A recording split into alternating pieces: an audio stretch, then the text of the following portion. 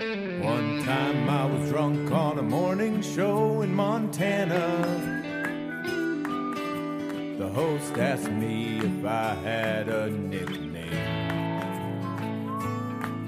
Said my friends call me the Dirtbag King. She said it on the air, I started giggling. Hasn't had me back, but now I've got this podcast. Welcome to my podcast. Hey, thanks so much for tuning in. My name's Charles Ellsworth, and you're listening to A Dirtbag's Guide to Life on the Road. If you're not familiar with me, that's alright. You're definitely not the only one. I'm a songwriter first, musician second, somewhere down the line filmmaker. Pretty much I just like to tell stories. Some people have called me a jack of all trades, master of none, and I'm definitely semi-professional at everything I do. Nothing single-handedly makes me a living, but it all adds up to getting by. Thank you so much for tuning in to A Dirtbag's Guide to Life on the Road. This is your host, Charles Ellsworth, and I am stoked to have you all here. Thanks so much for tuning in. I know I just said that. I say thank you a lot. I think having gratitude as a part of your day-to-day life is an important part of maintaining your mental health. At least for me it is. So, thank you. And also thank you to our guest this week. My friend Mike Brenner stopped by, or actually I stopped by his place. I made the trip down to Philadelphia to interview him and last week's guest, Joe Reinhardt. I hope you enjoyed that episode. And yeah, it was a great day going to Philly. Got breakfast with my friend Sam. Haven't seen him in a while. We sat in a park and ate some egg and sausage sandwiches and talked about life. And it was beautiful.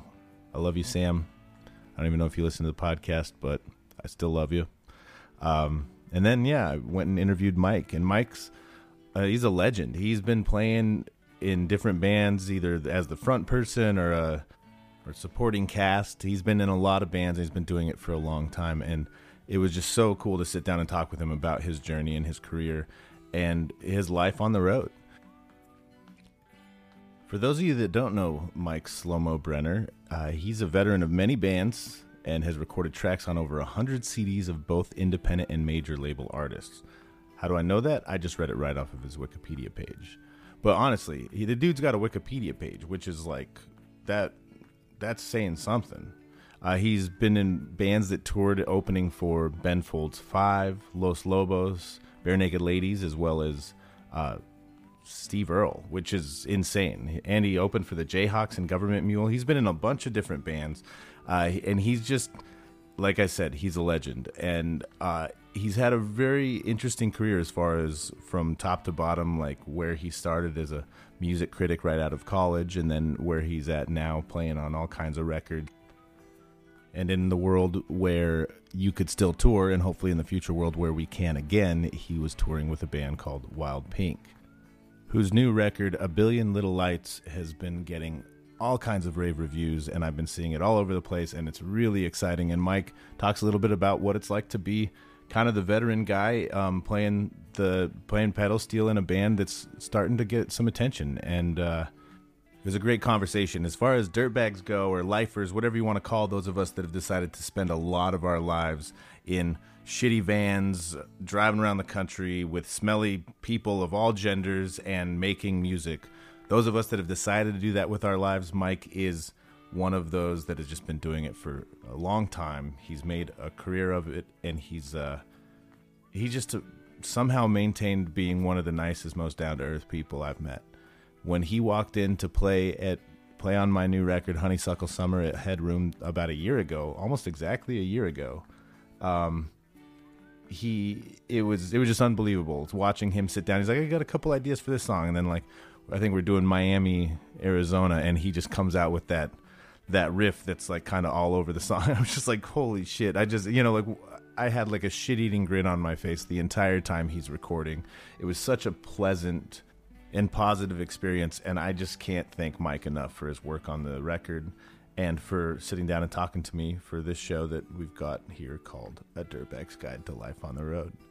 Now, speaking of my new record, Honeysuckle Summer, it is the sponsor of this week's podcast. It's been the sponsor of the past couple weeks' podcast. Essentially, I don't have anyone else trying to sponsor it, so I'm going to sponsor it myself with my new record. And I just want to take a quick moment to plug it. I want to tell you all that if you haven't listened to it, you should go check it out, because most people that have gotten back to me have had really nice things to say about it.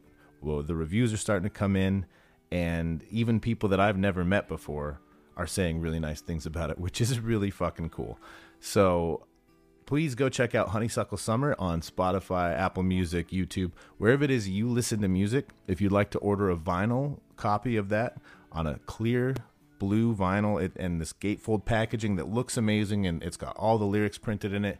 It's just a beautiful, beautiful product as far as objectively. I think, even if it wasn't my record, I'd be like, wow, this is really pretty. This is really cool looking. So I know I'm kind of biased, but you should check it out, and you can get one at Bandcamp, charlesellsworth.bandcamp.com, and that's the best place for you to get a vinyl from me. If you're a supporter of this show, or if you like my music, a great way to support what I'm doing is on Patreon. You can go to patreon.com/Charles Ellsworth and check out all the different tiers I've got laid out in which you can support my music. We've got a lot of really cool content that's been coming out over the past several months, and there's even some stuff from the past couple years, but we're really getting into our groove. We've got a weekly video series called Chuck's Riffs, in which I pick a subject and I just kind of riff on it for about 10-15 minutes and then edit it down to a 5-minute video so it's easier for you all to watch. You don't have to watch me just sitting there scratching my head for most of it, because sometimes it's difficult for me to get a fully formed thought from my brain out of my mouth. It happens to the best of us. Sometimes there's a lot of dead space. No, but in all seriousness, go to patreon.com/Charles Ellsworth and check out the different tiers we've got. And you can choose an amount you're willing to contribute each month, and it all just helps me keep the lights on, have a budget for more projects, more videos, lots of stuff coming down the road, music videos, things for the new record, and hopefully some more studio time to start making some more noise for another record down the road. So check out patreon.com/Charles Ellsworth. Last but not least, if you don't have the financial means to support the show right now or to buy a copy of Honeysuckle Summer, that's totally cool. A great way you can support the show and you can support my music is by sharing it with people. You can go to the iTunes store or the podcast app, leave us a rating and a review, and you can share it with anyone. Find the link, the copy link thing, and share it with anyone you think would enjoy the show, would enjoy my conversation with Mike this week or last week's conversation with Joe. Next week I've got another exciting guest. I don't want to let the cat out of the bag too soon, but you're going to like it. So please share the show with your friends. Same with my new record, Honeysuckle Summer. If you've been listening to it and you enjoy it, or if you start listening to it and you enjoy it, find a friend or two or three or four or five that you think would dig the record, because as a DIY artist, word of mouth is the biggest way I can find my music can find new ears and it can reach new people. Word of mouth is, I swear to God, the best way. None of us really pay attention to anything online anymore. Honestly, I look at Instagram for hours a day, but I don't even pay attention to anything that's really happening there. So that makes marketing for a small artist such as myself very difficult. So if you like an artist who's DIY independent like me or any others that you're just a big fan of, go scream it from the mountaintops. Share. Music is meant to be shared. Go share it with your friends. Same with this podcast. If you enjoy what we talk about or the conversations we have, or if you're just fucking jonesing to get back out on the road again because the goddamn coronavirus has been fucking cramping on your style for a fucking year now, that makes two of us, brother. But anyways, please enjoy this show, this conversation that I had with my friend Mike Slow-Mo Brenner. And check out Wild Pink, their new record, A Billion Little Lights. Also check out Honeysuckle Summer, my new record, and share it with your friends. Enjoy the show. Safe travels. Welcome to A Dirtbag's Guide to Life on the Road. This is your host, Charles Ellsworth, and I'm sitting here with my friend Mike Slow-Mo Brenner, and just really excited to have you on the podcast, Mike. How you doing? Thanks for having me. I'm doing well. So where did you grow up? Where are you from originally? Let's take it back to the very beginning. I grew up in Center City, Philadelphia. Oh, really? Yeah. Born and raised Philadelphia? Mm-hmm. You've been here pretty much all along, other than when you're on the road touring and whatnot? I went to college for 4 years in Boston. Oh, okay. Cool. Yeah. What did you think of Boston? Great. Yeah. I hit it at a good. I was already into the music stuff, so Mm-hmm. I had already been kind of, playing some clubs in high school, and then when I got to Boston, I got into a band, and it was like I don't know what it's like now, but it was really a zillion clubs with 3 bands a night, 7 nights a week, Yeah. So it was like a wonderland for me, just Totally. being like a fan of going to see music and playing. And I wound up doing a lot of playing in Boston while I was there, which was cool. Uh-huh. Cool. And I came back here. Yeah, and so I read that when you came back here, where you were working as a music writer in I Philly? was. Was that was after college? Yep. Yeah, I did some in school, like the school newspaper, doing music reviews. And then I tried to do something like that here for a while, and then I just sort of got back into playing, which was kind of what I wanted to do the whole time anyway. But Totally. Yeah, and do you remember what specifically like drew you back into playing music, or I mean, I guess I was trying to see if I could, have a vocation in music writing, okay.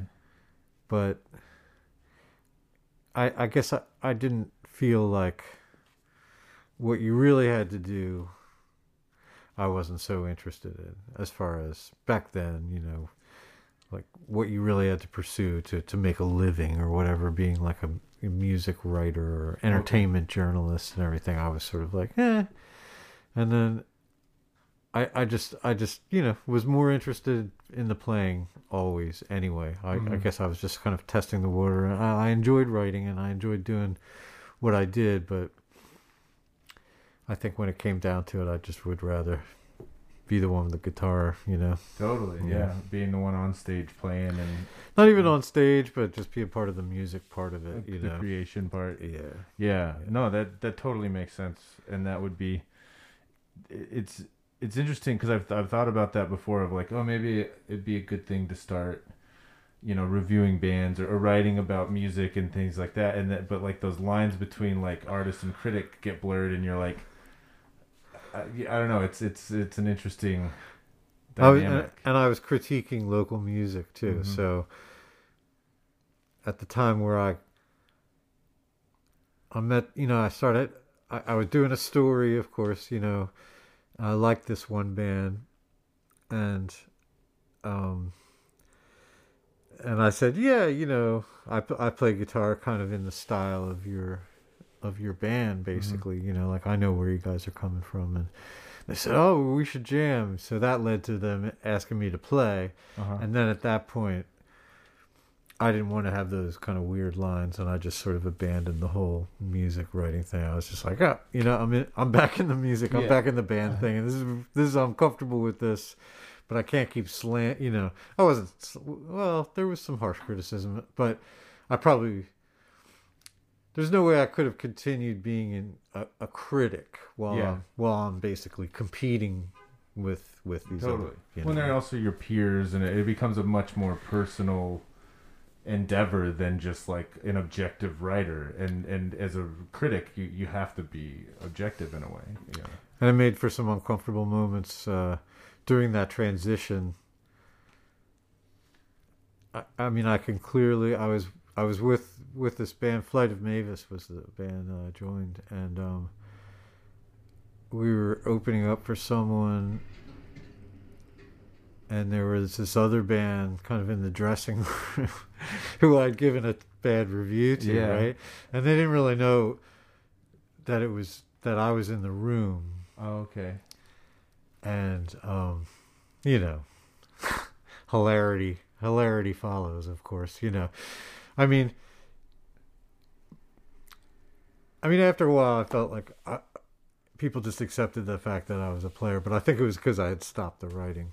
Okay, yeah. I mean that, but yeah, in that transition, I remember this guy said, like,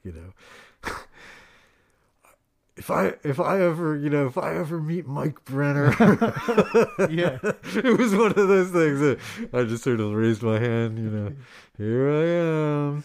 That's really funny. Hmm.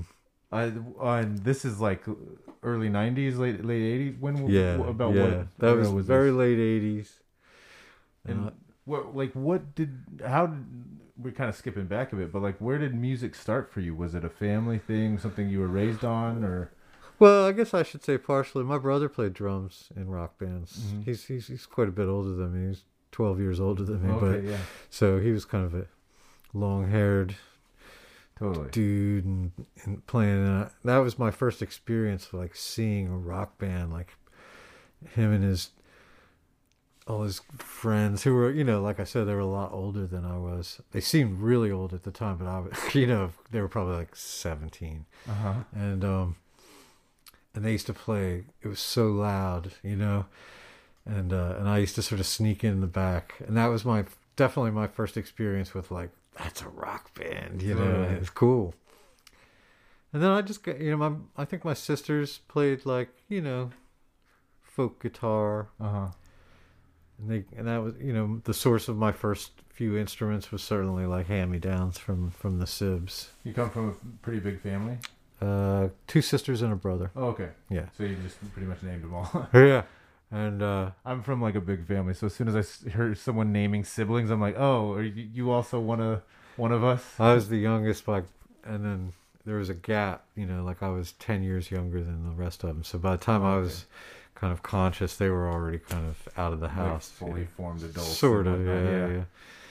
But, yeah, I mean, certainly their record collections and their kind of like 60s, because they grew up in it, so Yeah. so their whole thing was definitely real influential to me. My parents weren't musicians, but creative people.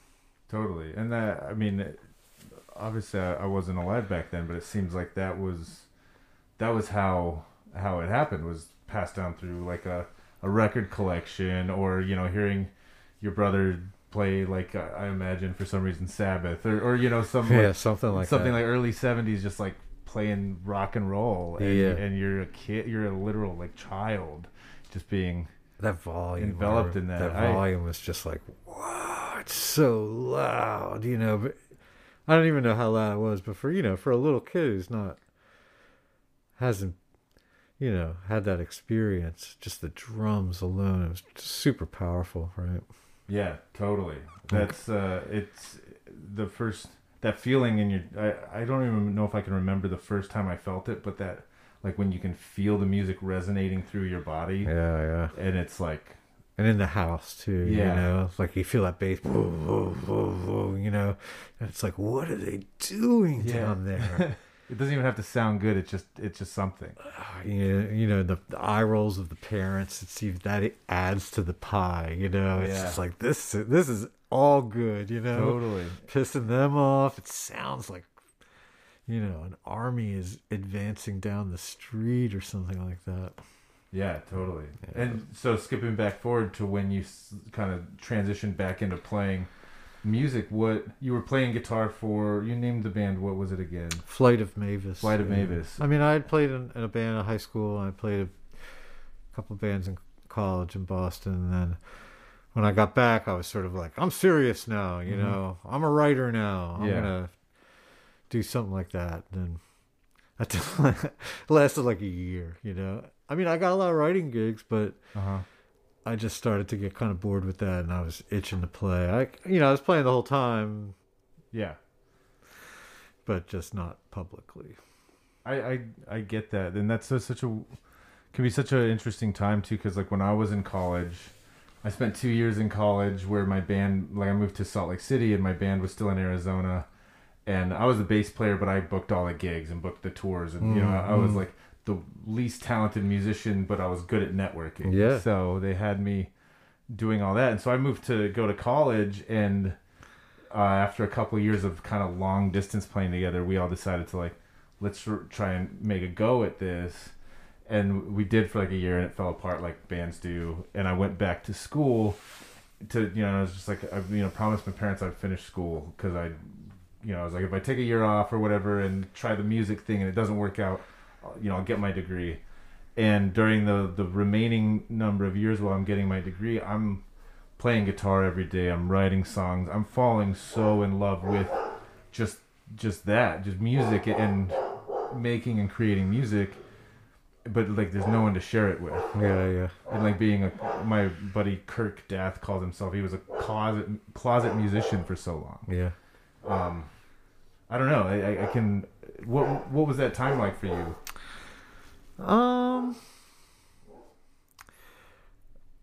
I think I was even taking like jazz guitar lessons, and I was kind of thinking, I don't know. Now that I'm thinking about it, I can see parallels in other things that I did, but it was sort of like I was trying to take steps to kind of move away from, like being a guy that plays in a band and clubs and being kind of obsessed with that. So sort of like, I'm going to take jazz lessons. I'm going to study jazz guitar. Okay. Like a serious student, and I'm going to write about it, but, I'm going to do everything but kind of get back into that thing. Yeah. So, do you think that was because you thought you had like matured past it, or? Yeah, I guess, I don't know. I guess I felt in some kind of like silly way that, now that I'm through college, it's time to put things in, do something productive, or like, as opposed to just kind of doing what I was doing. Totally. No, that it's like a weird societal mold that you feel like you have to fit into. It's not just get a job. I didn't think that was so like difficult or like daunting or anything, but I guess I wanted to try to combine, what I loved with trying to make some money, and I guess, and I mean, it was cool in a lot of ways, because writing involves, like you say, like networking and meeting if I hadn't done that year of intensive writing, and especially about the local scene, what happened next, like I wouldn't have met any of those people. I wound up meeting them all, doing the writing. And then when I kind of got back into like, all right, well, I'm playing in this, I'm playing in this rock and roll band, and now I'm sort of jonesing to get something of my own going on. Totally. And I kind of knew the landscape of who kind of interested me as far as musicians goes. Okay, yeah. And so when you did transition into doing your own thing, what did that look like? Were you like, or did you already have all these songs banked that you wanted to like put a band together for, or was it kind of like a mixture of like, I want to do this thing and I'm going to start doing it, and like what did that look like?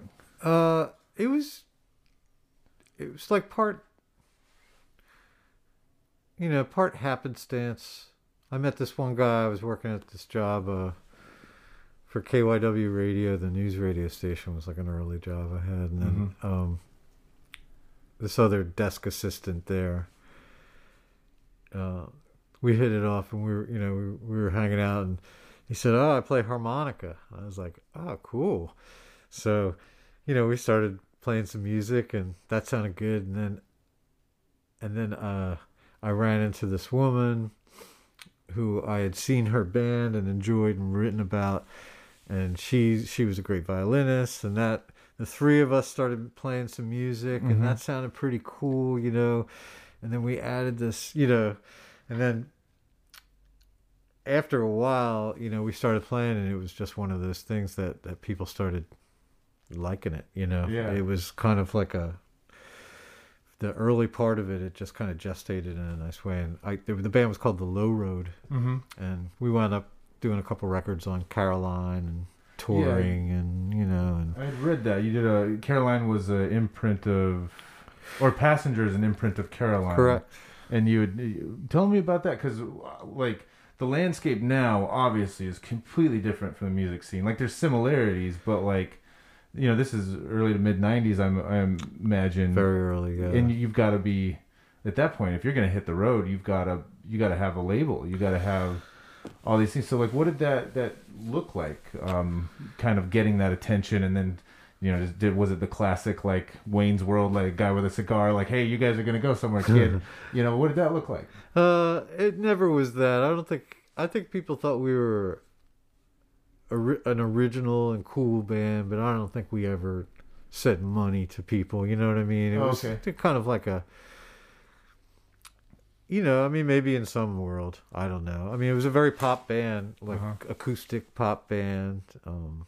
It would definitely fit pretty well into this sort of Americana-ish, poppy Americana-ish vibe now, but at the time, everyone was sort of in the backwash of like late 80s hair metal, and there was a moment where like an acoustic thing I thought was sort of happening just before like the whole grunge thing changed everything. Yeah. There was kind of like this period where not, like weirder kind of bands that weren't so sort of genre locked in were getting some attention. And that was kind of that moment where I thought we kind of crept in. But mostly it was a local thing, Oh, okay. I mean, there were pockets, little towns that we did well, and we played a lot, we toured a lot. But overall, it was a Philadelphia thing. Okay. We did play Cafe Chenet in New York a lot, and then that was an exciting thing. We kind of got signed out of there. Okay. Yeah. But that was this period where like Jeff Buckley was playing, and, Sinead O'Connor would just stop by, Totally. It was fun. The East Village was really fun then too. But the Low Roads arc was really like it started out as this dinky little coffee shop thing and evolved into like a pretty professional unit that had a couple records out and toured a lot. Yeah. And then by 6-7 years in, we weren't really moving up the old food chain there, and I think people were looking for other stuff, including me. So yeah, totally. I mean, projects there's a shelf life. Yeah. And I think about that movie, which was like really surprisingly influential to me when I was a kid, was that Thing You Do, the Tom Hanks movie. Sure, yeah. And I didn't really realize, I just loved rock and roll music. Yeah. And so anything I could grab onto. But the drummer, I forget his name, is talking to the old jazz drummer that he loves, or piano player. And the guy's like, how long have you guys been in a band? He's like, oh, just a few months. He's like, some bands I've been in, that's a few months too long. And, and it's like, I thought that was really sad when I was younger. And especially having certain bands that like broke up and it felt like a divorce. It broke my heart. Yeah. And then I've had other projects that just be like, no, that definitely ran its course. And I don't feel bad or wrong about what went down. It was just done. Gotta go. Yeah. That's, what was Philadelphia like around this time? Because I personally like have just been getting more and more introduced to Philly since I came here to make the record last year. Right. And I've been here a couple times for shows, but I'm more and more catching on to it. It's like they say when you start riding a motorcycle, you start noticing all these motorcycles on the road. Like I start noticing how much of a rock and roll city Philly is. It's changed a lot since then. That was the early 90s was a super cool period of Philly kind of, I feel like kind of waking up a little bit. Because in the 80s it was very sleepy, and there was cool stuff going. Of course, there's always creative people. And in any town there's always like some pocket of creative stuff going on. Totally. It wasn't very visible in the I would say the late 80s Philadelphia club scene. It was sort of some good stuff, prior in maybe 10 years earlier, a lot of the clubs were the Hooters were really big in the 80s, right? So a lot of bands were kind of that, big guitars and everything, and I think that had kind of gone its way. And I think in Philadelphia people were just kind of waiting for bigger things to sort of pop up, since then. And in the area that I worked, Old City, like Second and Market area, that was just coming to life, and a lot of clubs started popping up, and it just seemed to be like kind of a hot spot for a while with like a really cool vibe. like the galleries down there, and they would do these First Fridays, and there'd be this acoustic music and stuff like that. And I was booking some of the shows at this coffee shop, and then the Low Road was playing, you know, the Khyber Pass and other clubs in town, and it just seemed to be kind of like something awakening. Feel something going on. Yeah, not necessarily the music scene, although, you know, the music scene definitely grew up, and all of a sudden there were like a lot of competent bands and people getting major label record deals and all that whole thing. And, yeah. Whereas it had been pretty quiet. Okay. Yeah, that's the vibe I was getting in a lot of ways in Salt Lake City when I was there. It was just like, we were always talking about, oh man, Salt Lake City's going to blow up, it's going to pop off. And eventually I was like, I got sick of waiting around for it to happen. Yeah. You know, and I moved to New York where everything's happening. And now a part of me is like, oh, it's like too much is happening. Yeah, right. You know, it's like, I don't even know if I really want to try and stand out here anymore. So take me, like, after the Low Road kind of dissolves and you'll move on, what was the next step for you? Well, at the end of the Low Road, I started dabbling in steel guitar, and that's when I started. I think I was sort of alluding to that,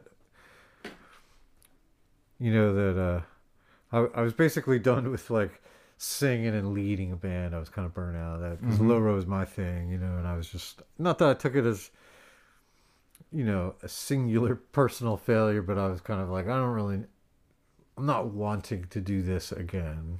Totally. That's such an exhausting, I've thought about that being like, I've been performing under my own name for so long now, almost a decade, and it's like, I'm like, oh man, maybe I should try something new, but the idea of starting something from scratch is like, at that point I might as well just start a new career in a way. Well, I basically did. You know? And you started playing slide and steel guitar? Yeah, from the ground up. I mean, I don't, even during the Low Road, I don't even think I knew, you know, the differences between like a lap steel and a pedal steel and what a dobro was and all these things, you know. But just at the end, I started getting super into dobro and bluegrass music. And I think that at the end of that band, that provided me kind of like an off-ramp, you know, of like, I can sort of dig into a new musical project but not feel like I'm still doing like playing the same guitar things that I always do, you know. And it just gave me a place to start new, and I loved the sound of the steel, like especially at the time that dobro just kept jumping out at me, and so I was like, "What is that?" You know? Yeah. And you know, it's like, is that the bottleneck thing? There, no, that's Jerry Douglas playing a square neck dobro, and I'm like, oh, yeah, oh, and I just was basically like, that's what I want to do. I want to play that instrument. And then everything else kind of came from there. I started playing in a local thing that I can remain in called John Train.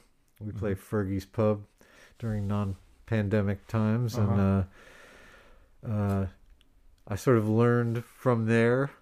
And then I joined a band called Marat. And I sort of shifted over to lap steel because they were like more of a rock and roll thing. Yeah. And kind of, you could take all the 6-string dobro skills onto a 6-string electric lap steel, tuned the same way pretty well. And ever since then, it's just been, you know, I've had a project that was mine called Slow Mo, that went through various phases, but it's been, you know, besides that, it's just been learning to play steel better and supporting people's projects live and in the studio. So it was really that ending of the Low Road that kind of like, that was kind of the like a midpoint almost. Yeah. And then everything after that has been about playing steel guitar for me. It's really cool. It seems like in some ways you were able, like, you know, you started your project from the ground up.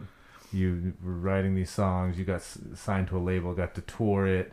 You know, it got to live like like so many bands are like, they feel like they break up or fall apart before their time. Right. And it can feel that way. But then you were able to kind of just put this, in a way, put a pin in it and move and be like, okay, now I want to shift into this sort of thing. And what it's like, Slow Mo's, from what I understand, turned into like a very collaborative type thing, or it's What just tell me more about it, because it seems like the slow-mo project. Yeah, It was I was really lucky, man. I made some really kind of funny demos. A couple of the tunes were like, you know, like done real, emotional and like meant something. Another one was just a joke, really, and it was like a dobro bluegrass riff set to like a house beat. uh-huh, And the chorus was she's a country girl. uh-huh. And I had this girl, Jenny Benford, who I worked with. She was on the Molina records that I'm on, and she was playing around Philly, and she had that kind of old time voice. So I sampled her, Uh-huh. and I did this kind of, it was kind of a novelty tune, like Totally. with steel guitar samples, my playing, but sampled and done in sort of like a house, dum dum dum dum, Uh-huh. and it got into the hands of that the label Bong Load that had put out the first Beck record and a bunch of other stuff. Yeah. And I wound up doing a record with them, and it was kind of like, okay, it's called Slow Mo. Yeah. And I mean, that was sort of a nickname from the past. And then that was the beginning of it. I had to kind of like invent the rest of the project, Mm-hmm. because it was kind of that song and a couple other things that had made them interested. So I went out to LA and did a record out there. That's such a different time, like Yeah. where they just hear a record or a song and be like, we want a full record from you. Come to LA and make one. That's Yeah, I mean, it wasn't. It was kind of like they listened to the demo. This guy Tom Rothrock, who did, he produced the Beck record with Loser on it, Mhm. with his producer Rob Schnoff. They were the two partners of Bongload, and I basically lied and said, "Hey, I'm going to be out in L.A. Maybe we could, like say hi or something like that." mm-hmm. When it was all like, I was like, I'm going to LA to meet these guys, Totally. and crashed on this guy's couch, and then this guy took a meeting with me, and I brought the dobro over, and we were hanging around. I was playing and everything, and basically at the end of the meeting, it was like, oh, we should do a record, and it's like, awesome, Yeah, that was the So goal all great. along. So and it continued from there. The record came out, it was cool. And then I wanted to continue the project, and wound up just doing like a local thing that wound up being bigger on a local level. And that was a collaboration with this rapper named Mike Recca. Mm-hmm. And so the second the first slow-mo record was almost, it had that kind of white boy Beck kind of sampley, Totally. humorous, And then the second record, the key points of it were me and this guy Mike Recca did some tunes together, and they were really pretty catchy. And like XPM was playing the shit out of them for almost like a year solid. Cool. And so after that, the band kind of morphed into this like girl singers and keyboards and neon steel, and it was a big kind of party type thing. Mm-hmm. And that existed for pretty strong up until like 2005. No, that's not true. Well, yeah. I'm getting all the timelines messed up, because I was also playing with Moran, doing the Jason Molina thing. Yeah. But basically everything kind of... The touring kind of ended in 2005 when Ruby was born. Mm-hmm. And then Slow-Mo was continuing. And Slow-Mo continued really strong up until about, I guess, like 2010. Okay. And it was a popular local thing. Like, Yeah. XPM was behind it. We played a million clubs. We didn't really have a lot of pretensions to like the label touring thing. It was more just like play locally, make some money, have fun, put some Totally. records out. Yeah. Have people enjoy the shows, and that's really cool. I mean, we were a couple. It was like 3 of us were fathers at like kind of new fathers too. Yeah. Like young kids. So it was sort of. We did a little bit of traveling, but it wasn't what I was doing before. Mm-hmm. And with Mara, I listened to what was their bigger record? Kids in Philly. Kids in Philly. Yeah, Yeah, yeah. that's the one. I listened to that yesterday and or the day before. I can't remember. It's a fantastic record. Really So great. cool record. You should guys- listen to the first one too. Really? I think that's even more audacious. It's called "Let's Cut the Crap and Hook Up Later Tonight" or something like that. Let's Cut the Crap is what I read that title, but I hadn't listened to it. It's amazing. Yeah, Those guys they had such bottled up young creativity that just was like boom from Conshohocken, totally. These two brothers, they just, and especially this guy Paul Smith. I'm sorry. He engineered both of those records, and he played a huge part in kind of channeling that creativity. Being from the West Coast, it might be part of the culprit, but I was surprised listening to that Mara record that I hadn't heard it before. Yeah, and I know that it's pretty like it still WXPN still loves that record, or they like what I just based on what I read online, it's like there's very or like a lot of people in Philly really really love that record specifically. I think what came after that record is they sort of tried something and it didn't go down so well. Mm-hmm. The next record following that, when everyone was like, "Give me more," yeah, and like we toured, that's when I was touring with them, was on that record, and like touring, opening for Steve Earle in Europe and across the States, and I thought we were killing, and especially in Europe, people were kind of like, "What?" Because it was loud, it was brash, it was Americana, but it had this kind of sort of metally kind of punk aggression, totally in the performances especially. Mm-hmm.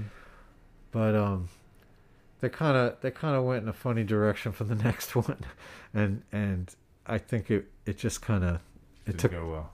Yeah, and to their credit, they bounced back and sort of did put another and still exist, but they wound up kind of bouncing back and putting some good records together, but that's a tough juncture to really, this world, you're supposed to go like this. Yeah. People don't have time for, when the arc kind of settles or goes down and then goes up, you know what I mean? Totally. Like the story, the arc is supposed to go, from the first floor to the penthouse, and that's it. Yeah, just one floor at a time, no stops, no down. I mean, this was a particularly kind of like jarring turn that they took. Really? Well, because I mean, when I listen to that record, it seems like in a way that like a Counting Crows that'll punch you in the face, like it's Stonesy bass. Yeah, like I would just, and maybe the Counting Crows thing is just the timeline in a way. But I really, I don't know. It is interesting that nowadays. I was just talking to my buddy Kirk about this on the podcast. I don't know if this one will come out or that one sooner, but about how it can feel so daunting these days because it's all you and it's versus the internet, which is just this like empty vast void or whatever that just like goes on forever, and it can be really exhausting. But I tried to tell him, I was like, yeah, but you have control over it. You can do whatever you want with it. Whereas, like it's less that like gets on the first floor and ends up at the penthouse. Because you get to garner your audience. It's not just like, I feel like a lot of, especially major label or the way that music worked before, is just like blast this out as much as possible in front of as many people as possible and hope we retain those fans. Whereas now it's like whatever way you can, just gain them one at a time. And it's a little more freeing, I feel like. Yeah. If you look at it that way, it can be really daunting. Yeah, I mean, it's so much about the bottom line, It's like, X dollars. We put it, X amount of dollars to make this record, and and you need this many units to like make it look good, and totally. It's like. Luckily, I mean, I guess it's still the same, but it's of course that hard product out the store of the record store has gone by the wayside for the most part. But I just think, yeah, to launch anything is so difficult. And it's weird. Uh, I'm on this Wild Pink record. Mm-hmm. This is a band they're based out of Brooklyn, also. Yeah. Yeah, I've seen you post a little bit about them. So, and they just released a record last week, okay. And I gotta tell you, I've never been part of a project that has had this much exposure, like on the internet. Like it's just like basically every possible pitchfork and this and this and this and this and this and like another 15 websites I've never even heard of. Like I've never been part of something that has been reviewed so just the quantity alone is like, wow, like this is what it looks like when your project is really being launched in an effective way. I mean, it's like, wow, you can't say that this wasn't exposed. Totally. We'll see what happens. I mean, nice things are happening, but it's so much of, I think, everyone's work for the most part is just under the radar until it's not, and then why it is part of the radar is almost out of your control. It could be just someone heard something yesterday, Totally. It's a weird thing. It's really easy for me to get lost in the wrong parts of it, being about to release a record and no one's reviewing it, right? And that sort of thing. And you're like, I had my, you spend this money on a publicist and then they send you emails that are just like, sorry, you're like, why did I even pay you? Like, nobody has to pay me up front for the work that I do as a musician. But I got to pay everyone else up front. You can start getting really down on yourself. And then 2 days later, I get an email from him being like, no, so-and-so wants to review the record. And like turns my day completely around. Yeah. So I guess the question I would ask is, have you learned anything as far as like you changing your approach to music? Like, are there ways that you try to not get so close to it or manage expectations? Like, what would you say is... Well, I'd say that,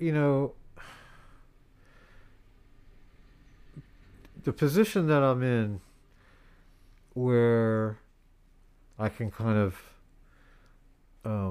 collaborate, add my creativity to a project, especially with the recording, let's say the recording. That's such a nice way to exist, because you share in the creative excitement of the final product or of even, I know initially people were like, I've never done this remote thing, and it's like, it's easy, you know what I mean? It's totally. Like, it's actually so less painful, I tracked so much of the record from home once we ran out of studio time, and I was like, I actually really love doing this in my bedroom. Like, okay. Yeah. I mean, like, and then I love being in the studio too, don't get me wrong. Like, that's an amazing experience. I do. But for the remote thing, when you either like the people are in London and it's a necessity, or we're in like plague time and it's a necessity. So now we're going to this remote thing, and I guess what I'm trying to say is, despite that, there is still creative energy, and like, even if it's by email, like it's such a great feeling to get like, all right, I did all these tracks, edited them, like, and here's the way I think it's going to sit. And I send a mix off, to the artist, or maybe it's the producer that's handling it, whatever. And I basically like, and then the email back, and it can be a variety of things, of course. The best thing is like, the artist loves it, Well, I love this. This is the best thing I've ever heard. Just send me the wave, and like, we're done. And it's just like, and I get to share in that kind of like, yes, like a successful collaboration. Or it can be like, can you fix this? It's totally. Like, and it kind of delays it. It happens where it's just like, this is not quite where I was thinking. And then it's kind of like, all right, there's going to be more emails and more mixes, and like, I didn't like get the bullseye on the first, Totally. but there's still that great kind of creative collaboration going, even in a remote via email way. It doesn't have to be like he's over there behind the glass or whatever. Totally. And I still sort of like get to share in that, and then especially cool when there's attention on it, and even whether I'm like kind of obligated to do a gig or do a record release party, or do something follow through with anything, I still get like a buzz out of the exposure to that, whether I'm mentioned or not, but it's Totally. like, awesome, I'm part of this project that's like, gaining some whatever, and I guess ultimately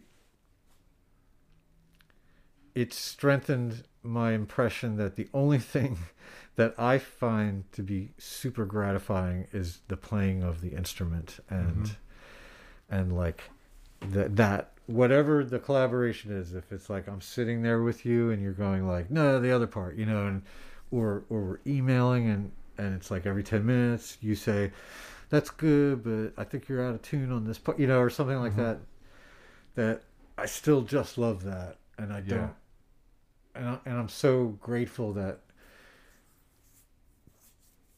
I'm involved in all these projects, but I don't have to like do the selling, or the asking, or the paying to other people to ask, because that's really difficult, and it really gets you like, fuck, I didn't get this, Oh yeah, I got this, I didn't get this, I did it, it's like whoa. It's a lot. I'm in it right now. No, I've certainly been in it. I've like, speaking from experience, I mean, even prior to the internet, being on a record label was just excruciatingly stressful at times. And it's the thing that you were working for, and it's just like, this isn't any fun at all, Yeah. Well, and that's I don't know if forest for the trees is the right expression, but like I started therapy a couple of years ago, and something that my therapist pointed out to me, she's like, you live your life in a way where you're perpetually putting off your happiness, because you're like planning a tour 3 months from now or a record release 6 months from now, and in your head you're going to be happy once this thing is done.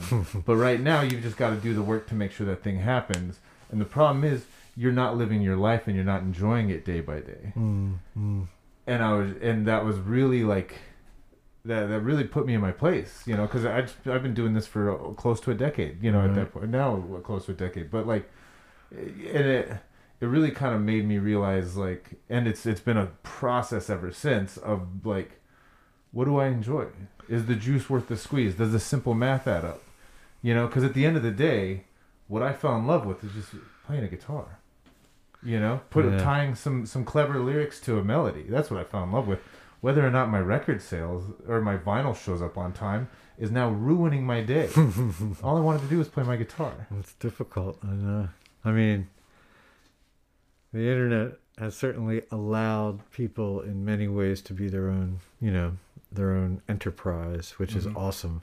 But now you have to run your own enterprise. Totally. Yeah. So, and that's different. To do it well, to do anything well, it's difficult. Yeah. No, it's an interesting practice, a daily practice, to try and get back to like, what's the meat and potatoes? What do I love here? What actually is like fueling my engine? And what else is just bullshit? I know. I mean, this was a funny time. I was busy during the pandemic, but what was also interesting was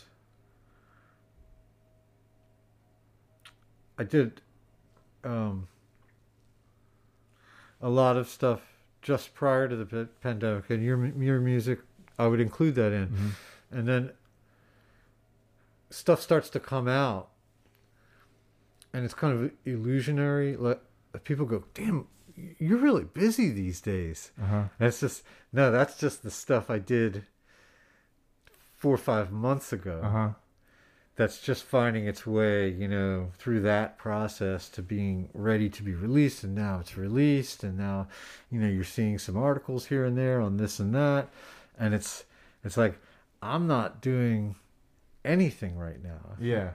I sense that kind of like, yeah, you're involved with a lot of projects right now. It's like, well, know, it's kind of you do get that sense of what exposure gives you. Mm-hmm. Like a lot of exposure. Man, you got stuff going on. It's like, yeah, okay. Yeah. No, I see what you're saying about how it can be a complete and total illusion, though. Oh, yeah. Because it's, it's the what's water thing. Is that who? Oh man, what's the name? Infinite Jest. I'm bad at names sometimes. Oh yeah. David Foster Wallace. He did a speech about essentially like, like what the older fish asks, like the young fish is looking for the ocean. The older fish is like, well, how's the water today? And the younger fish is like, what's water?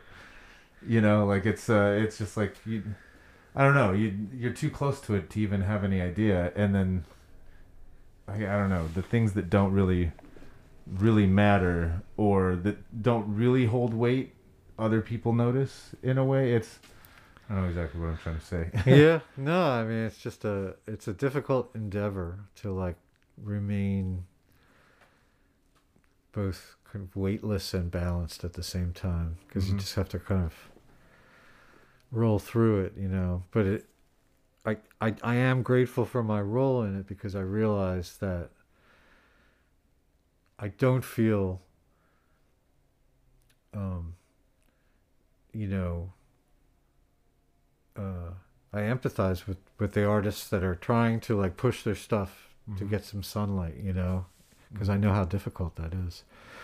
But I guess it's just I'm just sort of a layer or so away from the heart of it that I think I get to rejoice, and maybe the when the triumphs happen, it's not like I realize it's not my triumph, but I can rejoice. And at the same time, if like things don't work out, it's like I guess it's not super heartbreaking to me. The weight isn't so heavy. Yeah. Not as heavy, you know what I mean? Yeah. I'm kind of like, all right, well, let's get the next one going, That's the attitude I try and have now, is that because you reach a certain point, because you just think all along, it's like, this is the thing that's going to do the thing, and then you start reaching a certain point, it's like, no, it's just another step towards the next step, and it's like, and like essentially, like if you want to be really negative about it, it's like, this is the next step towards death. But like that's like the actual thing, you know what I mean? Everything else is just like another step in life, or it's all part of the fluid movement of a life. I mean, I like to think that even if X project has this massive success, in whatever way you define success, okay, maybe you're just this obscure writer, and your song gets picked to be on this massive commercial, and then you're not an obscure writer. You're the writer that is on the Pepsi ad, that everyone's hearing, and you get whatever benefits or demerits, totally. whatever comes with that exposure, which can be great. I guaranteed that next year after that, people would be like, well, what are you doing now? Yeah. And that's like after the most ginormous success, even by your own definition, right? Totally. Like, this is the biggest thing. This is exactly what I want, And then the next year, people were like, so, have you been doing anything since your ginormous success? And it's just like, it's the same question that someone would have asked you if you had just put out some record and 500 people bought it. Yeah. What are you doing since then? Totally. So it's kind of like, fuck off. Yeah, for sure. Even people are asking Beyonce, what's after Lemonade?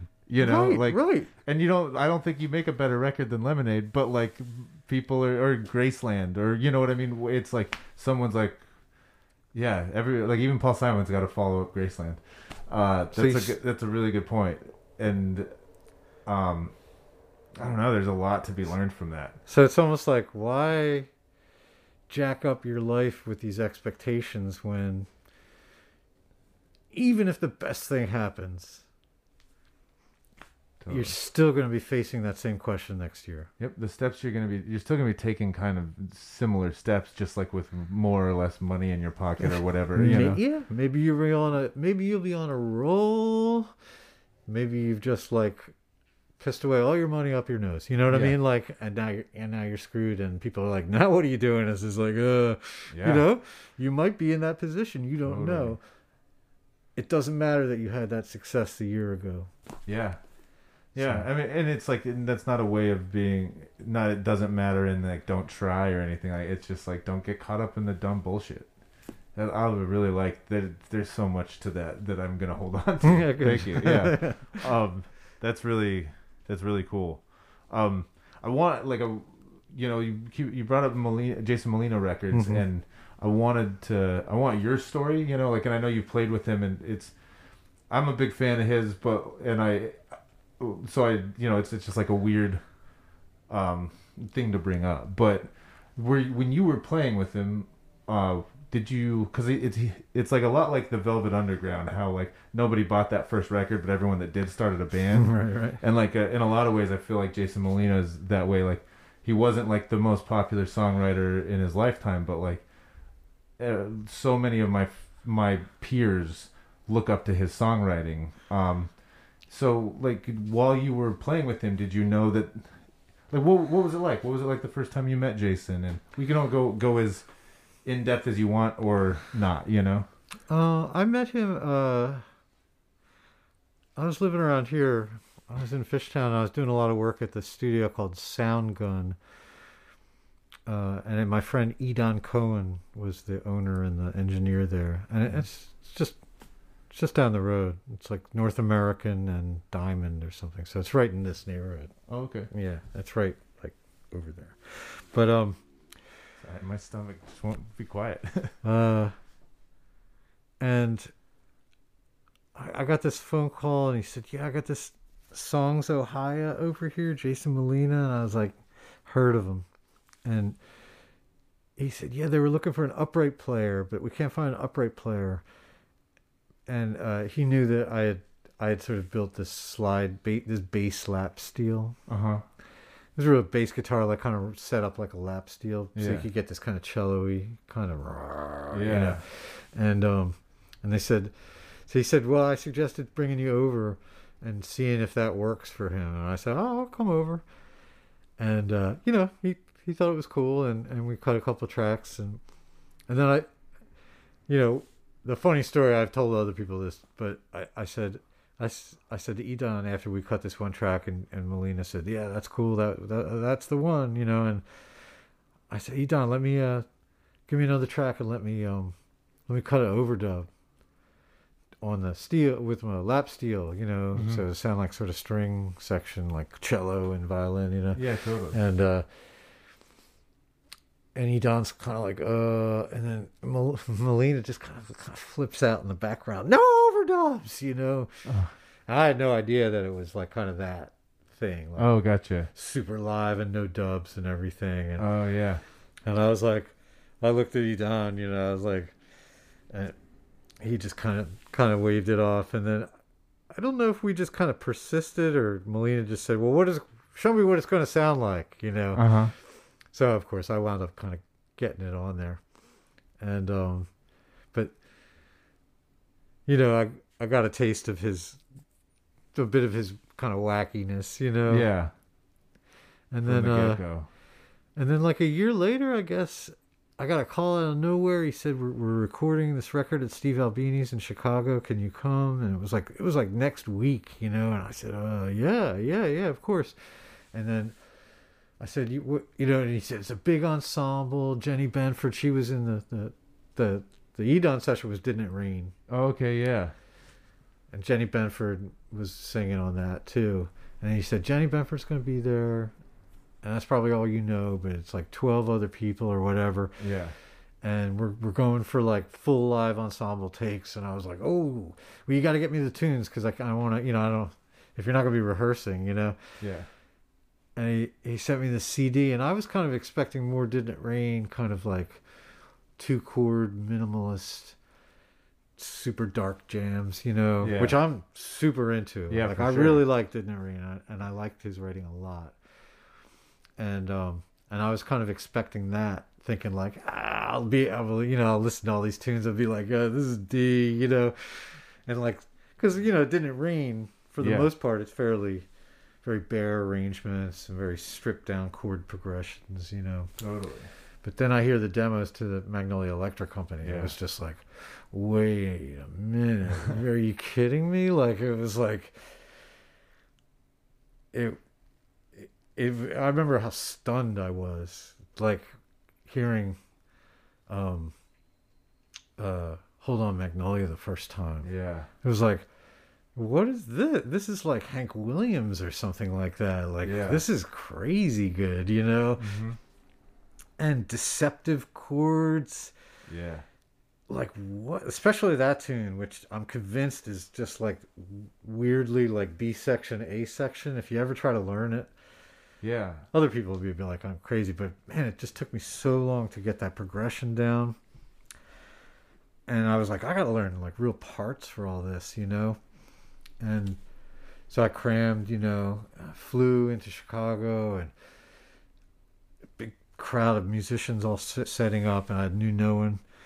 And I was kind of like, had all these parts and like intros, and I was like, we'd get to this tune and I'd say like, I had this intro in the first two bars, like Farewell Transmission. Mm-hmm. Yeah. And Molina was just like, okay, just play it. And I was like, do you want to hear it before we start? And he goes, no, just play it. And so he was really generous, Yeah. with like that tune, and Simple has a big steel beginning to it. Yeah. And he was just like, yeah, that sounds cool, and I always was very grateful for his attitude like that. Totally. But touring with him started off pretty cool, but then became kind of, the more his problems kind of manifested. Yeah. Touring with him was problematic for me. Yeah, for everyone, but for me, I just couldn't take playing shows that were effed up, Yeah. Well, when the music, which is why everyone's there, takes a back seat, and I know that his problems were and I didn't, beyond just partying, obviously not a lot of partying. Obviously, it's a chemical dependency at that point, and it's but yeah, it can be like, especially I had to look at my life at a certain point, and Jason dying, actually, I was on tour with my buddy Trace, and we were both kind of on the path of like, give us 5 more years of what we're doing, we're just going to be drinking. One of us was going to kill ourselves drinking. Yeah. And I remember when Jason passed, being like that was a big eye opener for me. And a few years later, I was just like done with booze altogether, because it's so, I think, can so quickly go from being a fun thing that people do to like, ruining lives. So yeah, I don't. Yeah, he was just, I'm a little uncomfortable talking about that aspect of his life. I recommend reading that book, Aaron Osman's book, Riding with the Ghost. Mm-hmm. That kind of gets into it as much as you want, Yeah. But yeah, I never, drinking with him was a weird thing. I don't ever remember hanging out with him having beers or it was something unto itself for Jason, unfortunately. Yeah. And it's hard to listen to this music, of course, without, it's hard to listen to it post-mortem, and not hear that kind of pain in his lyrics and stuff like that. And, but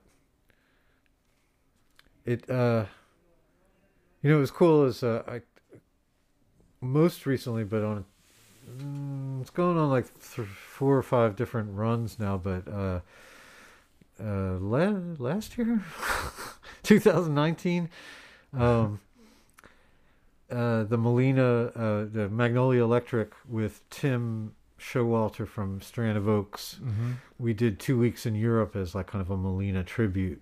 Oh, cool. I didn't know that was a thing. We had done that before. It's called like Songs Molina. Oh, okay. And we've done it. We did one run with MC Taylor. What's his thing? I'm trying to think. I'll figure it out. He what is his?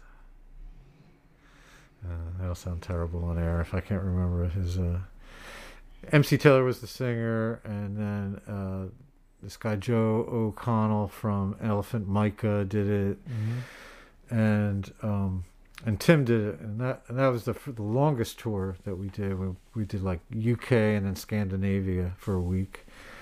It was phenomenal, and bittersweet, of course, because there's people like openly weeping in the audience through every show. But bittersweet for me because the songs, the shows sounded so good. And it's the same songs and it's the same musicians, but it's not the guy that's like impaired leading it, Yeah. And it just made me so sort of mad, like every show should have sounded this way, But he was sick, so I don't blame him in that way. I don't mean to sound insensitive to that, but No, I don't think you sound insensitive. But when you're up on stage, it's another thing where you're under a microscope, and when things aren't going the right way night after night, and for me, it's like sacrilege. It's like you're pissing on my church altar, and that's the only thing I have that resembles a religion, and I don't care where I am. It's like, I could be in Trenton or I could be in Vienna. It's like, don't fuck up the show. Yeah. I don't care if you get like wasted afterwards, but like, God. So there came to a point where I think the two of us had enough of each other. And I think they played for another 2 years. And then he was sort of off on his kind of like attempted rehab for a certain period. And then his organs gave out. He was like 39 years old. It's just staggering, So sad. I can't imagine. I don't want to sound insensitive at all bringing it up, but it's like a big part of your story, and I wanted to it's ask weird. about it. It's weird, like playing kind of a bit part. And you're talking about like while we were doing it, I thought that there seemed to be like, wow, this, especially early on, I was like, damn, people really know who this guy is. And I had no idea, and we would do shows that, 400 or 500 people would sell out in Europe and around here. And it seemed to be really gaining strength to me, especially after that Magnolia Electric record. What's crazy now, I ran into some kids touring with Wild Pink. We played some gig, and John from Wild Pink, the singer, he was talking to this guy. We were staying. He booked the show, and we were staying at his house. And he said, "I'm in this band." And John said, "Well, who are you into?" And he goes, have you heard of Jason Molina?" And I kind of cut out at that point. I didn't really want to like get too into it, but I mean, if this guy was alive when we were playing, he was just barely alive. Really? Yeah, I mean, I stopped playing with Jason in 2004. Yeah, that's true. All right, and I started listening to him actually around that time. He died in 2008. Was it 2008? Am I wrong? Oh, I just feel like that it was more recent than that. I think you're right. It was more but recent. I don't. I don't know. With the past, that's you said last year, and then kind of chuckled. It's like the time has just become so. It's like it seems I'm in the same neighborhood where we made the record about a year ago, and it's like nothing's changed, but everything's changed. Yeah. It's crazy. It's weird. So time is not real. Yeah. I remember the Jason Groth, the guitar player in Magnolia Electric, calling me, and I was at my job at the time. And I hadn't really, I was kind of, I got along really well with the band dudes. I got along really well with Jason, but it's just hard to deal with someone in addiction like that. Mm-hmm. Because I found, certainly early in our relationship when we were just working together, like I say, he was super, super generous and funny, but God, the road was not a good place for that dude to be. Mm-hmm. It just seemed, he just didn't enjoy it. You know what I mean? Yeah. Like, it's not very healthy for anyone, but if you don't enjoy the shows, this is my opinion. If you don't enjoy the shows, the idea that you're going to be on the road and playing every night, like that's what I look forward to. That's the saving grace. That's the only thing I like Yeah. about it. Yeah. I mean, it's the only, literally, is that I get to play every night and my playing changes over like a 6 month, Yeah. I mean, like, say a 6 week stretch, Yeah. 6 weeks of playing almost every night, you start to really, Get good. start to get Yeah. into your jam, I still I've never been able to make it happen, but my dream is like book like a 10-day tour where you're playing like maybe 4 nights on and then 2 nights off and then 4 more nights and then you go make a record. Yeah, sure. Like that. I've never been able to make it happen, but like that tightness with the band when you're on tour is just Yeah. like Magnolia did that. We just come home from Europe and like basically that we did one record like that. We came home from, I don't know if it was such a good thing at the time, but that's what we did. We, it was like 7 weeks in Europe, and then we flew home to Chicago and went right into Albini's place and started cutting like the next day. I think we were all fried then. that might be a little much for me. Yeah. I love being on the road, and I think, but there's so much about it. If you don't you don't think about you're there for those 2 hours every night. Yeah, That's it. Everything else is just getting to those 2 hours, and it's so easy. There's so many distractions, and it's so easy to forget about that. Yeah. And I have that. It's a big problem for me is getting caught up in all the bullshit and not enjoying those 2 hours. And if it lasts any more than a couple weeks and going into the studio afterwards, I don't think I'd be in the right headspace. Yeah, it's exhausting. What do you and I've taken tons of your time. I really appreciate it. fine. But what, being someone who's toured now essentially across 3 different decades, Yeah. what I mean, yeah, I toured like 1990 was the Low Road began. I had been doing some stuff with that band that we mentioned in the beginning, Flight of Mavis, but really, let's say 1990, and I toured pretty solid until 05, which is when Ruby was born. Mm-hmm. And I was, at that point, I left Magnolia Electric Company. I had had enough, and I left Marat, Mm-hmm. and I had had enough, sort of similar reasons, but I think I had just burnt myself into a crisp. Totally.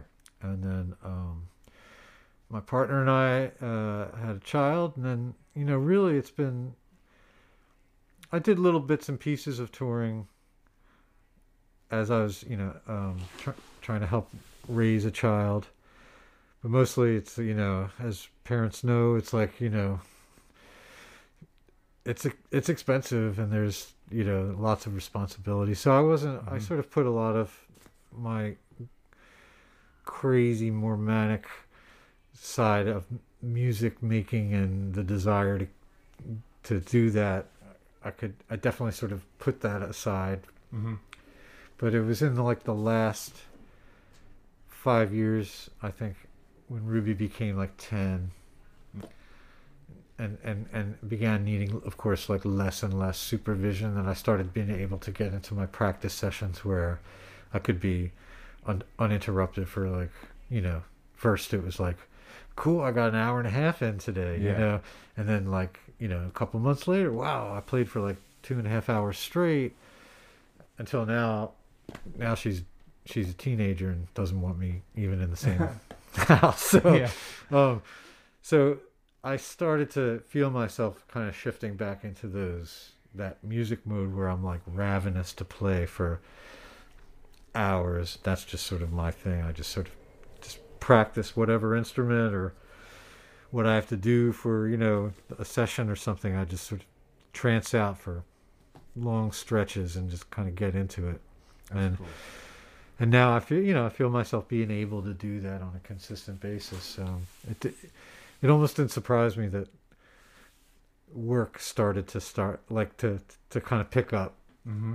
almost around the same time when I could kind of extend my, these kind of practice sessions. I have a theory about like the energy that produces. Totally, yeah. I mean, Well, and something you said earlier that I wanted to say about even though you're not in the studio and you're remotely doing these things, it doesn't mean that creative project, whatever it is, doesn't have like it's a life force. It's a life form. Like Bob Weir of the Grateful Dead, I heard him say that a song's like from another dimension, and like at some point like the muse will just like tap you on the head. It's like, here, check this out, and then it's your job to wrestle it out of that dimension and figure out whatever the hell it wants to be. And I think it's the same thing as like a song, whether you're collaborating on it in a studio or remotely or whatever, that it still has that life form. I believe that. And that life energy, and it doesn't change it whether it's going through online or in person. No, not at all. With your experience and how things have changed, and obviously the music industry has just got turned on its head in the past however many years since you started. What advice would you have? Like, do you have any like rules of the road? Like I have a rule of just don't break the law when you're breaking the law. If you got weed, don't speed. Like it's that's like a really simple example. But like, do you have any rules or advice that you'd give to people that are like, once this pandemic is over, going on their first tour? Well, going on the first tour, boy, that'll be fun. I mean, I'm looking forward to. I'm hoping that I get to go out with Wild Pink for some dates. See if there's enthusiasm for the record at that point, Yeah. But I just think that show, there's not much of an industry left. You still need great record labels, and the setup for this Wild Pink record, I have to say I have to really tip my hat to these folks in Canada that they're working with. Royal Mountain did a really nice job. So when you have a great record label, that's cool, Totally. And I guess at the same time, the only thing that's really going to make your reputation as a long-standing act that people are going to go see over and over is how great you are live. Mm-hmm. And that's just connected to like how seriously you take your musicianship, Yeah. So if I was a band now intent on touring, let's say a year from now, when let's imagine that things are all opened up and there's lots of clubs and beer flowing Clubs and still blah exist blah blah. Yeah. Man, if you have a year to practice your shit. You could practice 3 times a week. You have nothing else going on. Yeah, for sure. I would get my shit so tight and so outrageously good. There's no excuse. You have so much time to put your stuff together. Because there's really, for me, I don't like to settle for anything less than that. Yeah. I like that a lot. I just think that's, you want to put on shows of any variety that make people want to see it again and tell other people to come with them. And Yeah. if you can't do that, then I don't know what to tell you. You know what I mean? The next tour is not going to go as well. Yeah. I mean, that's the system. Is you tour in small places, and then the next time you come back, it's bigger places. Yeah. So, being someone who's toured a lot and it's just always been small places, I realized that like a lot of that touring was wasted energy, because, and not that I regret being on the road at all. I like, that's how I've defined myself as a human, is learning through DIY touring in a lot of ways. But what I'm saying is a lot of those tours were wasted energy because the priority wasn't sounding as good as possible and putting on as good of a show as possible. The priority was sex, drugs, and rock and roll, or whatever, any number of things. Right. That it's like, well, yeah, you made some good party friends, but like, have they listened to your records in the year it's been since you were in town last? No. And are they coming to the show? No, because that wasn't the relationship that was made, you know? Yeah. And so many of my friends, when I stopped drinking, were like, well, like, why would I come to the shows now? Like, it's we come to your shows for the party, not the music, and then that's an eye-opening experience where you're like, oh, the music's got to be on a certain level, you know. So I really appreciate what you're saying about that. That's I mean, yeah, the artists and the acts that I've toured with, that I feel have sounded great. Mm-hmm. It's rarely a surprise to see good things happening for them. Mm-hmm. along a parallel things going on, you know what I mean? Totally. I don't know why that is. It's just, if you have a band that's just kind of playing like shit, I just don't expect good things to happen. Totally, for sure. I mean, it's just that way. And it's also knowing what you want out of it. If what you want is for you and your friends to get cheap beer on the weekends, then that's fine. I don't sniff at anything. Yeah, but also, like, don't be upset that you're not getting the major label deal or whatever when you and your friends are just trying to get cheap beer on the weekends. Yeah. That's because they're two very different things. Absolutely.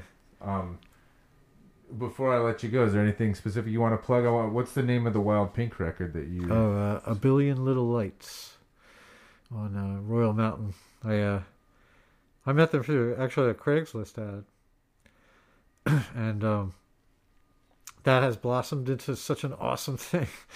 It was like from a Craigslist ad to it played a few gigs. I have to say though that when I researched them, they already had the previous record out, Yoke in the Fur, and that is a fantastic record. Cool. So it was like, oh, you mean like I get to play with these guys? Because it was really, I think when I see ads for pedal steel, the vast majority would be of a country twang nature, you know. Yeah. Which I'm into. I'm not like a dyed-in-the-wool country swing guy or anything like that. Like that's not really my language, you know. Yeah. So a lot of those types of ads, I'll be like, there's other guys that can play that type of material a lot better than I can. Totally. But then every once in a while, very rarely, but every once in a while, you answer an ad, and it's like, here's some samples of, like here's our last record, and then you turn it on, it's like, oh shit, really? Awesome. Like everything I like, like just all sorts of cool creative, and like with them particularly there was like an 80s thing going through it with some synths and a little twang and strings and stuff like that it was such a pleasant surprise. And then we did a bunch of shows, and they were doing all these, like trying to find a label, so we were doing all these and they had different management but real management, so we were doing all these pretty big venues in New York and Brooklyn and stuff like that, trying to get in front of all these like label people. And a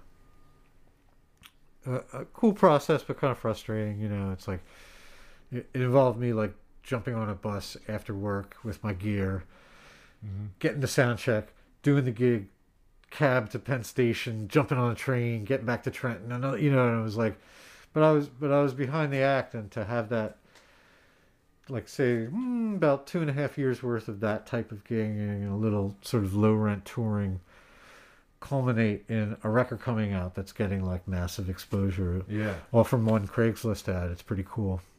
Really cool. Yeah, it's nice, and it's a band that I recognized immediately as like having a great, positive, creative, putting stuff out there, working really hard, and lo and behold, it's like good things happen, you know? Yeah. So I just always point to that. I just think I have no proof. It's all sort of like metaphysics, but I think just practicing an hours of stuff on you and your instrument and like a metronome is so far more useful than like spending an hour on the internet. Like, Yeah. it does such good like mind health things. Yeah. And that energy I think goes out. I know I'm sounding like total like crystal. You're the right place for this podcast. Yeah. Yeah. I don't know. I haven't really gotten into crystals yet, but I know I'm very much like put the right energy out, manifest the thing, you know, like if you want something, go out there and fucking like figure out how to make it happen. And I've seen it. Yeah. I've seen it. I've seen people race ahead of me, like doing whatever, like, you know, when like I had a band, you know, and you see someone just so like having their thing so like down and like confident and really doing whatever they're doing really well, and just all of a sudden it's just like, hey, did you hear they got this prize? It's like, wow, really? And for me it was like, do you know who G Love is?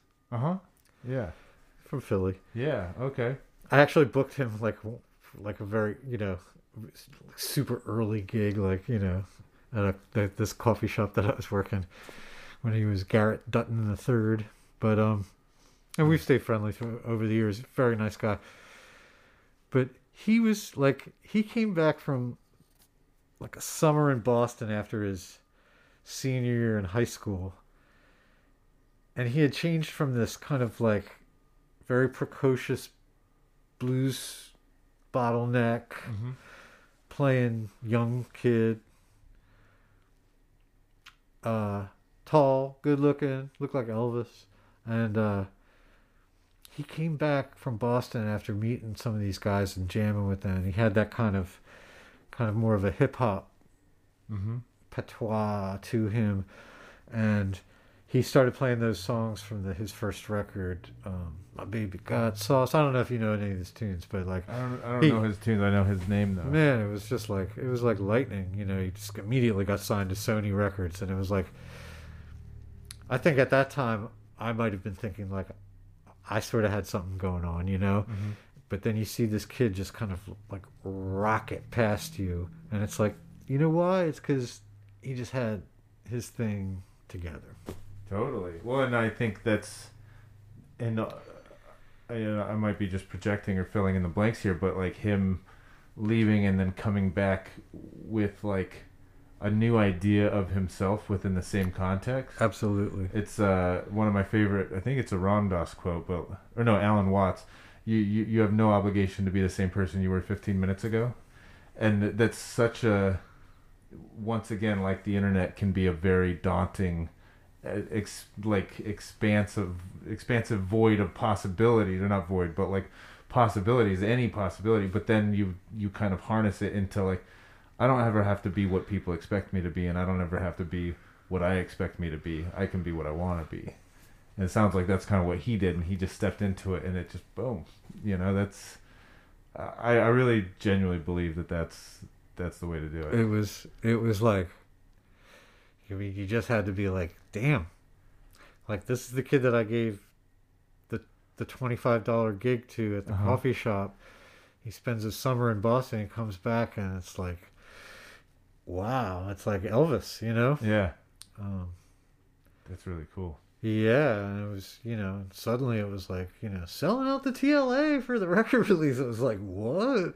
I mean, it was definitely an eye-opener for me. Like, you know, just like, yeah, I think that idea of reinvention is dead on. And also just being so fresh and so good and just kind of undeniable, you know? And yeah. It's like, wow, you attract if you, and it's so hard to dial that in. It's not something that you can be like, you know, today I'm going to like reinvent myself. But I think he worked so hard. He really did. He was not just some kind of like bedroom wanker. He had like the blues style down, and he studied with like this older guy in town, and he took these roots styles for like a 17-year-old Mm-hmm. kid, and in high school. It was just kind of like, really? Wow. I mean, it was cool. That's awesome. Yeah. So I think it all came from that, the work invested in what you're supposedly doing, playing music, or writing or whatever. And I just think it all comes from that. I think that might be a little bit, Pollyanna, high in the sky, but that's been my experience over 30 years doing this, that it's just like, it's the people that make you go, wow. It's like, that's where the energy comes from, Totally. Yeah. I agree. Well, Mike, this has been such a good conversation. Yeah. I really appreciate you. My having pleasure, me. man. Thanks for And coming over. Is there anything? Can the listeners find you on the internet, or if anyone wants to potentially contact you for? Yeah, that's a good idea. For session gigs. Mike Brenner, Mike Slow-Mo Brenner on Facebook. You're welcome to drop me a line that way. I like doing remote tracks with new artists I haven't heard of. So drop me a line. Cool. Thanks so much, Mike, and thank you all for tuning in to A Dirtbag's Guide to Life on the Road. Have yourself a great week and safe travels.